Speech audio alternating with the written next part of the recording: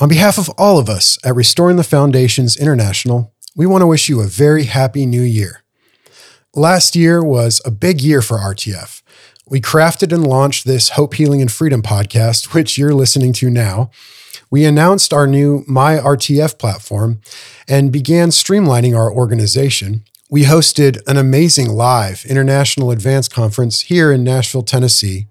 And most importantly, many received a renewed hope, deep healing, and freedom in Christ.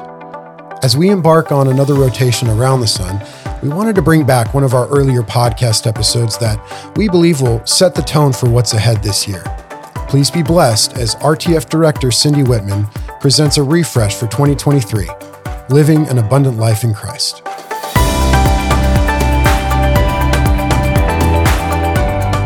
What does it mean to live the abundant life? You know, one of my favorite scriptures is John 10:10. It says, "The thief does not come except to steal, kill, and destroy. I have come that they might have life, and that they might have it more abundantly."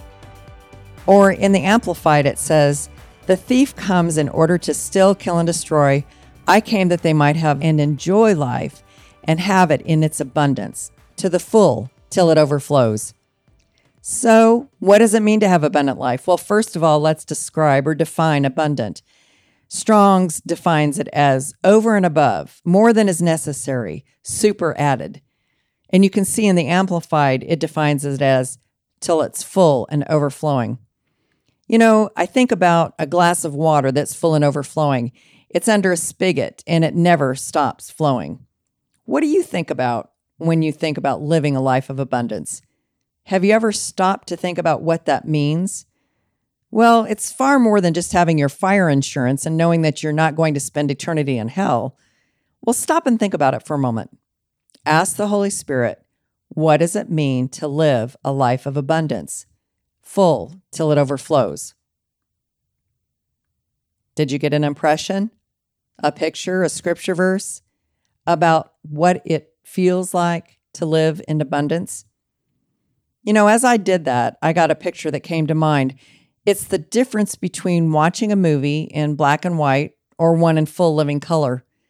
Now, you might be too young to remember the days of black and white TVs, but use your imagination for a minute and you can picture it. Black and white was okay until we knew the difference of full color, right? Now that we know about full living HD color, black and white is really lacking.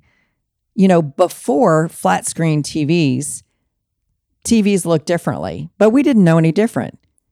Now we can't imagine watching a show or a movie from the small screens of the past. Living a life of abundance is living in full-blown HD living color on a big screen TV, and it's 3D. It's not only experiencing love, joy, peace, patience, and all the fruit of the Spirit. It's also knowing your true identity as a son or daughter of the Most High God, knowing that you're fulfilling your destiny, your calling, and your purpose, that you're not being held back by your past, that your past doesn't define you, that your current challenges are preparing you for your next assignment. They're not your punishment. Living the abundant life doesn't mean that we don't have challenges. In fact, in John 16:33, it tells us that we will have challenges. But it does mean that we're confident in knowing that He's always with us, regardless of our circumstances. You know, I'll be honest, I don't know of anyone, including myself, that I can say is living life to the fullness of overflowing every day in every area of their life. Because according to that John 10:10 verse, we have an enemy that has come to steal, kill, and destroy in our lives. You know, he is not creative, but he is persistent. He robs us of our joy. He steals our sleep. He plunders our finances. He destroys our relationships at every opportunity he can. But he only has access in our lives in the places that we give him legal ground. Well, what's legal ground? Well, it's the footholds we give to him. You know, Ephesians 4:27 says, "Do not give the devil a foothold." Well, what's a foothold? A foothold is a place where a person's foot can be lodged to support them securely, especially while climbing. So giving the devil a foothold is giving him a place where he can land, so to speak. In high school, I did a little bit of technical climbing, and I'll underscore the phrase little bit. But what happened in that is that I learned something about footholds. You see, I was on the side of this mountain. I'm all roped up, and somebody was belaying me to make sure that I didn't fall or to catch me if I did fall. And I remember the instructor yelling at me, "Put your foot on that foothold." Now, I'm straddled across the face of this rock looking for the foothold he's talking about, and I don't see it. I'm not making any progress in the mountain because I can't see the foothold. It was so small that I couldn't imagine that it would hold my weight. You see, a foothold doesn't have to be a very big space. It doesn't have to be a runway. It's just a small piece of land or a place that the enemy needs to work. So, what gives the enemy a foothold? Well, there's several things, and this certainly is not an exhaustive list. But some of the things that give the enemy a foothold is the wounded places in our life. Proverbs 4:23 says, "Keep your heart with all diligence, for out of it spring the issues of life." Another version says, "Guard your heart above all." What does it mean above all? Well, above all means above all. Guard your heart above all with all diligence, for out of it spring the issues of life. So that's saying to me that when we do not guard our heart, when we do not deal with the issues of our heart, that they're going to come out in other areas of our life. Because see, our wounded hearts give place to the devil. Matthew 15:18 gives us another place. It says, "From out of the mouth proceeds from the heart, and this defiles a person. For out of the heart come evil thoughts, murder, adultery, sexual immorality, theft, false witness, and slander." This scripture in Matthew deals with the importance of tending our hearts again. Our heart is where the foothold could become a landing strip for the enemy.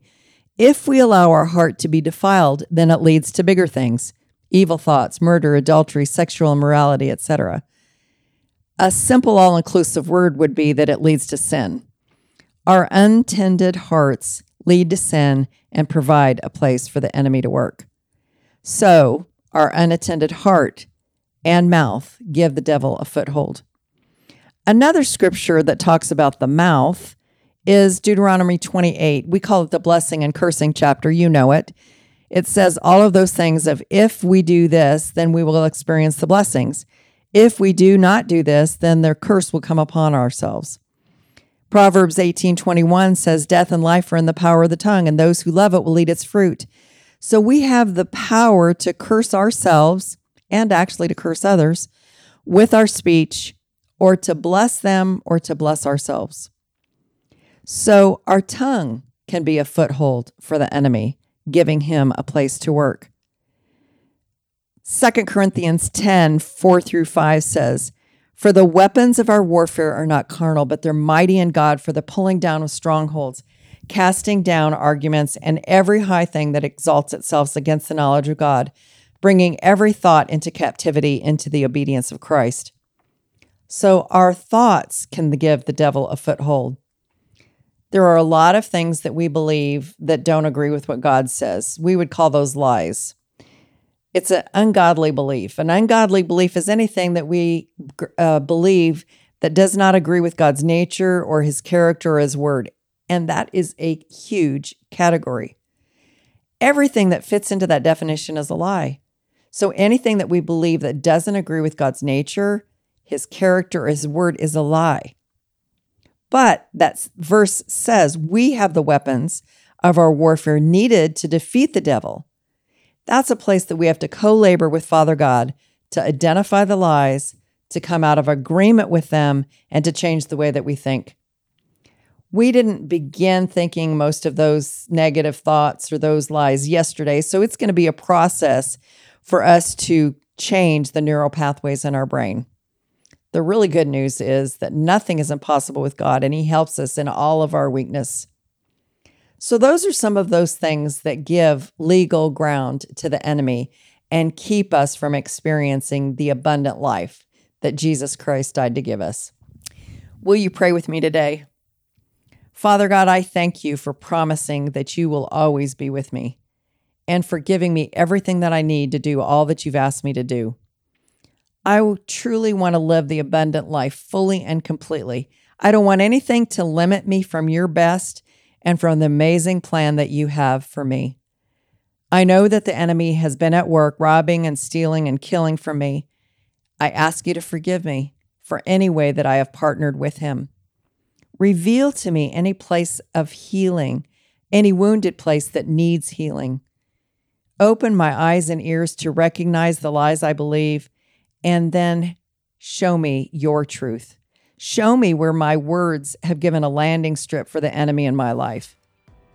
As I walk this journey with you, Lord, I trust that you will be with me. I believe that you are renewing my mind, you are healing my heart, and you're giving me fresh perspective in every situation in my life so that I can truly live the abundant life. In the name of Jesus, I pray. Amen. And my declaration today is that he has given me an abundant life, and I will walk in it. Thank you for joining us on the Hope, Healing, and Freedom podcast today. We pray you are blessed and equipped with biblical truth, empowering you to live a full life of freedom in Christ. To learn more about the ministry of Restoring the Foundations International, please visit restoringthefoundations.org. We look forward to seeing you on the next episode.